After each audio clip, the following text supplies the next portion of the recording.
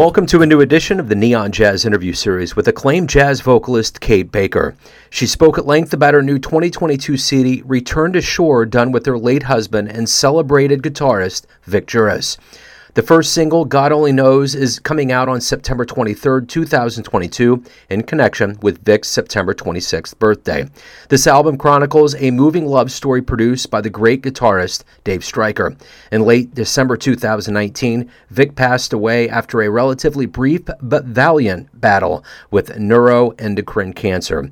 His untimely death at the age of 66 gave way to a crater in the music community. For over 40 years, he was a master of the jazz craft.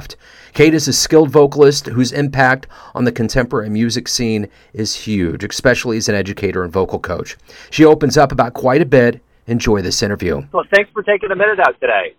Oh, of course. I so look forward to it, and thank you for having me. My pleasure. So before we get into this wonderful album with Vic, I want to cover what has been kind of the elephant in the room for the last couple of years, which has been this pandemic, and it really kind of turned a lot of the entertainment arts industry on its ear. And I'm wondering, how did you survive through that period, and how did it change you now that we're coming out of it? Oh, my God. You know, it was really interesting.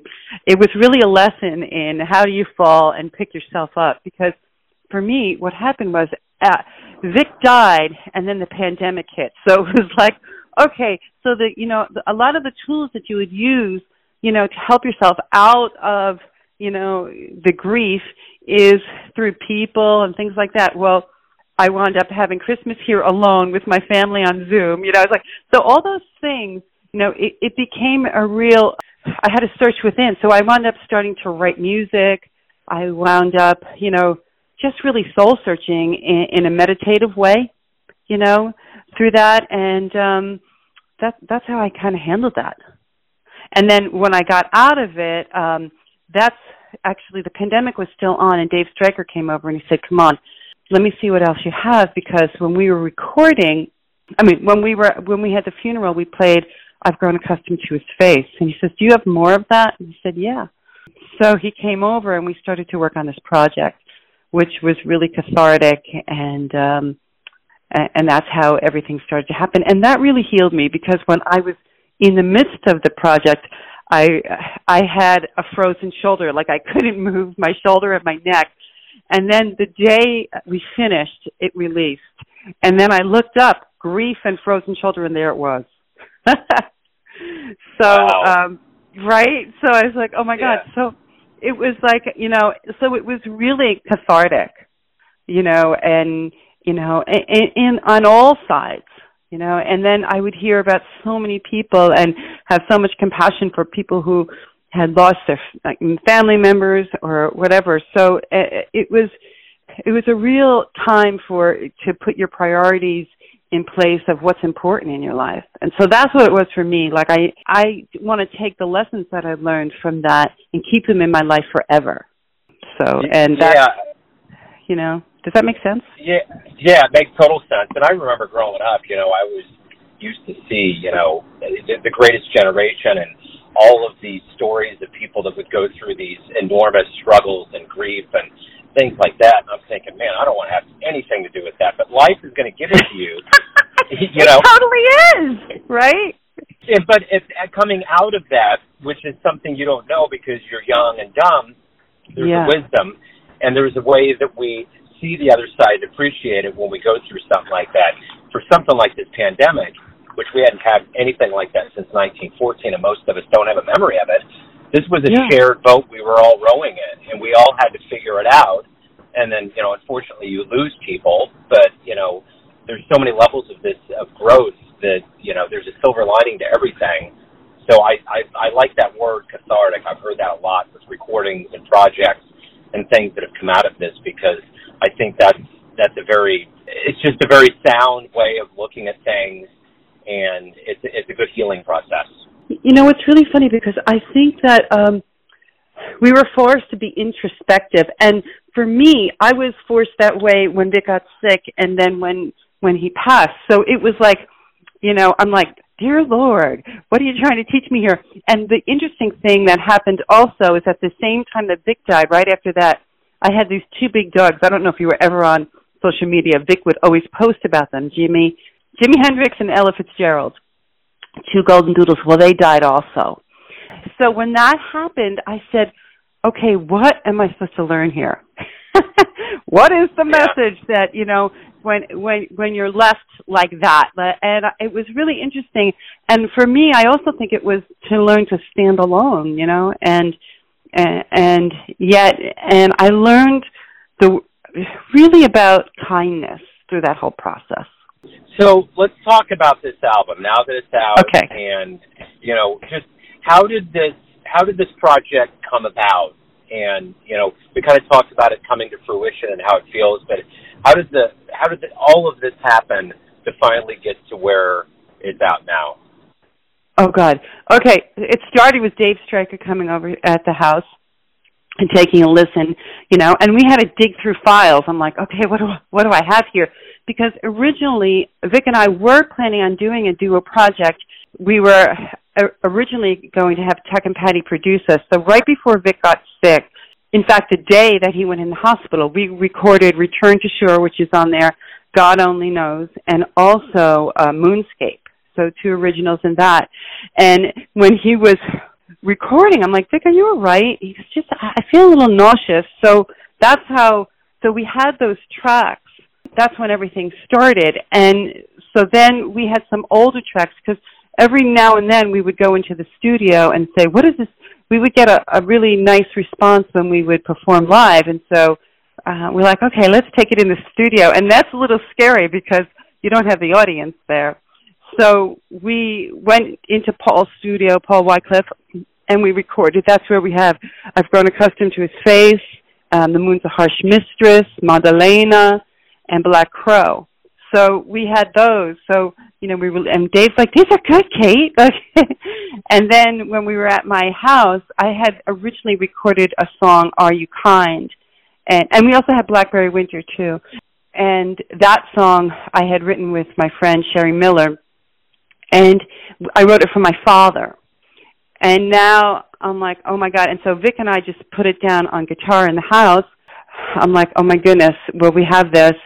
So some of them I re-sang because I wanted to sing them with a perspective that he's not here anymore. And I guess the whole interesting thing with this, because Vic and I would always argue, I'm like, Vic, before going to see Tuck and Patty, I said, Vic, you know what? We have no theme here. There's no theme. There's nothing connecting all these tunes. Maybe we should pick other songs. And he's like, Kate, what do you mean? And the funny thing was, there was a theme. And then when I looked at it after Vic passed, I realized that the universe was telling us all along, because every single song is about what we went through. It was about losing the person you love, God Only Knows. About Return to Shore, which is my original, and Returning Home. Moonscape, about looking back on your life and seeing, reflecting back.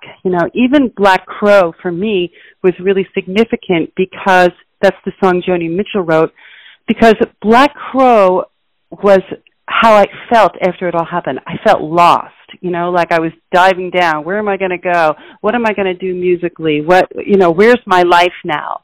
And now we're in a pandemic. So I think that was really interesting, and it made me really look at the universe in another way, and then I sang Are You Kind? And I re-sung that because I wanted to sing it for my father. And the same as Blackberry Winter, I'll never get over losing you. But I know that life goes on and the memories go dim, so all these songs, so I re-sang that and Both Sides Now because I wanted to sing it to him. And when we were in the studio with Paul and with Dave, I just would close my eyes because a lot of this was rubato. So I would just feel Vic and his spirit, because that was a hard thing to do with the timing, and so I could feel his presence, and that's how we got through those songs. And it was really helpful because Dave was there, and Paul too, with knowing we did one, tops 2 takes, that was it. And he'd be like, that's enough, you did it. I'm like, oh my God. He always went for the feeling, what did it feel like? I really felt this. leave it. It doesn't have to, it's not about being perfect, it's about feeling.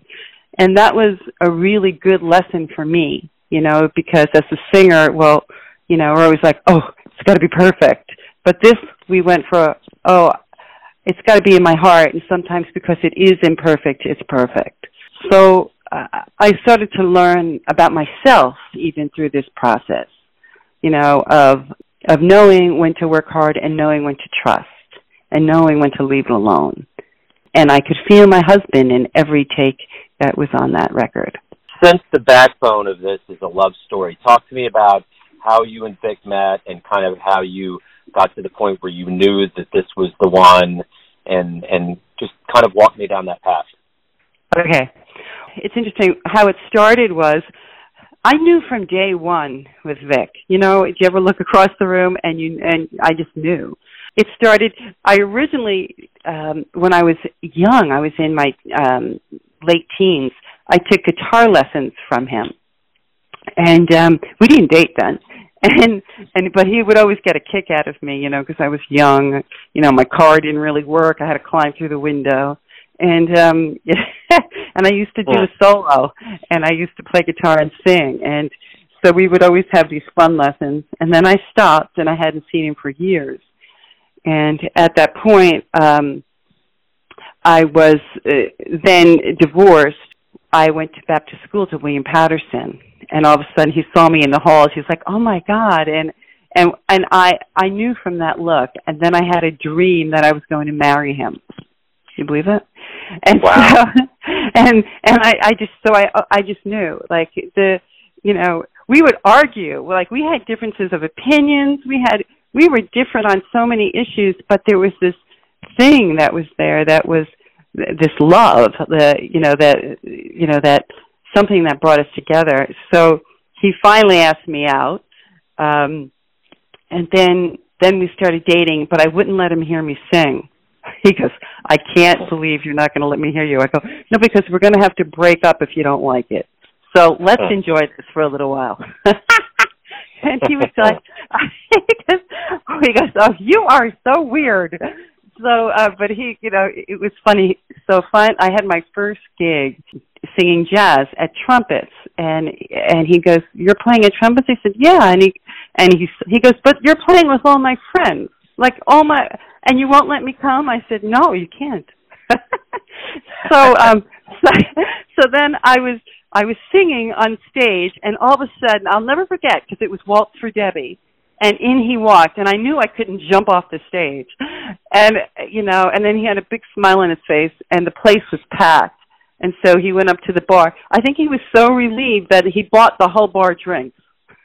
He like, "Drinks wow. on me." So I'm like, you're so relieved I wasn't terrible. But, you know, and then I didn't want to play with him either. I said, "No, I have to make my own way." And then I was working a lot at the time, because for me, in order to sing, I had to do it. I had to feel it, do it, understand the history. That's what brings it alive for me, even though I was in school. So I couldn't find a guitar player one night because my guitar player canceled, and he's at my apartment. I must have went through the list of everyone. He said, "Kate, I'm sitting here. You're not going to use me?" I said, "No." And I kept calling. And finally, I go, "All right, there's nobody else." He starts laughing. And then we did the gig, and it was really nice, and we never stopped playing since. And that's how we started. So how about you? Talk to me a little bit about how your fascination and love of not only singing but jazz came about. Oh, God. You know, it's funny. That's an interesting story. I remember, you know, when I was younger, I used to play in the guitar mass. I would always sing. I would sing to get out of raking leaves and play the guitar in my room. Or, you know, we would sing on our front lawn where everyone would grab a guitar and come outside and play music. So that was a really nice way of doing that. And I think for me also, it was a social thing, because when maybe I felt a little shy, and I remember some of the neighbors said, "Oh, she sings," and they would come over, and then all of a sudden I was accepted, you know. So music kind of, it was my way of expressing myself when I couldn't do it with words. When I felt too shy to say something, I knew it was my secret place where I could say the truth. And I could be vulnerable, because I didn't really like to be vulnerable on the outside, but I knew it was my secret place to be vulnerable when I'm singing. I could go there. So it was really a release for me, and a way of communicating. So that's why I kept doing it, and then it kept evolving. And then it was interesting. Again, the spirit world introduced me to jazz, because we were with my family at Seaside Heights. I don't know if you've ever been there, but there's a boardwalk there. And so I spun and I won a record, but I won, of course they had jazz on the lower level. So I won on this certain level, and there was a CD of Shirley Horn, and I haven't heard of her because I wasn't listening to jazz at the time. I was young. I said, I want that record. And because we had the same name, my maiden name was Horn. So I bought that record, I came home, I played it, and I never stopped playing it. So she is, to this day, one of my biggest idols. There's nobody that could deliver a story there. And also, I remember seeing her at the Vanguard, and it brought you to tears. It was so moving. And so that's how, then I wanted more. Then I started listening to Billie Holiday, Peggy Lee, all different, artists. And that's how I began singing jazz. And then I went to Liam Patterson also. So after all of this time, you're obviously in a craft that you've loved. You've dedicated yourself to it. What do you like the best about being a professional singer? Oh, you know what I like? Well, first of all, I think it's a real, I'm really lucky to be able to express myself for a living, and I like the fact that I'm playing with my colleagues. I love the fact that I love to go to work, and I love to give back. I love to, sing so people feel. And my job is to be authentic and hopefully touch people.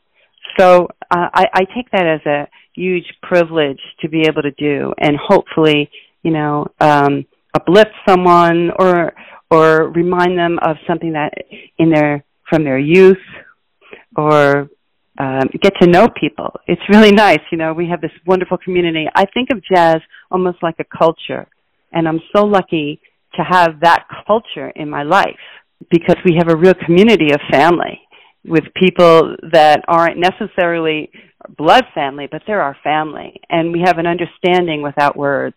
When you understand this music, it makes you think outside the box, and it makes you have a better understanding of people. So that's what I love about it. So, everyone out there that knows Vic and his music or has been touched by him has the perception of who he is. But as a spouse, you have a special insight. How would you like the world to remember who Vic really was? Oh, my God. Vic was kind. Vic had a dry sense of humor. Vic, he worked so hard at his craft. He practiced all the time. And I think one of the most profound things that happened to us through him getting cancer was how real it got. And so I remember one thing, I think I want the world to know this, that was really important. After he had an operation, and we were in the hospital, he was coming out of anesthesia, and he said, "Kate, I know the secret." I'm like, "What? What's the secret?" He said, "I know the secret." He kept saying that. I'm like, "All right, what is it?" He said, "Improvisation." I said, "What?" He said, "It's a gift from God." And I thought, not only was he worked really hard, because you have to work really hard and work at your craft, but he also had a spiritual side. And I think that's what I want people to know too, it was really deep. So that's where he could go when he was playing, when he would just let go and go free. I would always say, Vic, you're always able to go free, and I think he was able to do that in his life also. If anyone needed anything, he was there for them. We had students at our house when Vic got sick constantly who loved him, and he was so kind and good to. He would do things like, we played for free at a place called Hat City. He said, bring the kids down once a week. Let's get him to all sit in. Like, he wanted to make sure he gave back. And he was very sick. So I think that's it, and we talked, and I said, Vic, you are so loved, and people love you so much. I think you're exactly where you should be. I think you were meant to not only be an amazing guitar player, but also to pass down this information and to be a vehicle for that. And he has so many students who are now amazing guitar players that feel that way. And I think that's also his legacy. So everyone has a perception of you as well, your family, your friends, your fans, but ultimately you're the one that's living your life. What's your perception of you? Who do you think you are? Oh, God. I think I am, feisty. I think I'm a mixture of a lot of things, What I try to be as authentic as I possibly can. I think I try to be as kind as I can. And I think the most important thing I've learned through all this is to learn that love is the most important thing. So I try to live that way now more. Everybody has multiple sides of themselves, at least I do anyway, so the good part of myself, I try to stay on track with that and be as real as I possibly can. So I think when people meet me or know me, they know, because I teach a lot too, that I do have a kind heart, and I am feisty. So I like those it. two things. I sense that. So before we get off here, tell everybody where the best place is to pick up the brand new album and anything that you might be doing as far as shows and anything as the world starts opening up more. Oh, yes. Okay, so where they can get the album is Bandcamp, Kate Baker and Vic Juris. That's where they can get that. And also I'm playing at Mesro, Jazz Forum, in October. I'm also playing at, the CD release is going to be at Birdland on November 30th. And, let's see, and where else am I playing? On my website, which is, we did a dual website, katebakerandvicjuris.com. They can get all the information for any of the shows and also links to the Bandcamp to buy the record. And Wonderful. We hope you like it. Yeah. Oh, I have no doubt. Yeah. Hey, thank you. This has been wonderful. Thanks for opening up about your life and music, about this album and in between. I really appreciate it. Oh, thank you so much. Thank you for having me, Joe. Thanks for listening and tuning in to another Neon Jazz interview, where we give you a bit of insight into the finest vocalists and players in New York, Kansas City, and spots all over the world, giving fans all that jazz. Thanks to Kate for her time, music, and story. If you want to hear more interviews, go to Famous Interviews with Joe Domino in the iTunes Store. Visit neonjazz at youtube.com, and for everything Neon Jazz, go to the neonjazz.blogspot.com. Until next time, enjoy the jazz, my friends.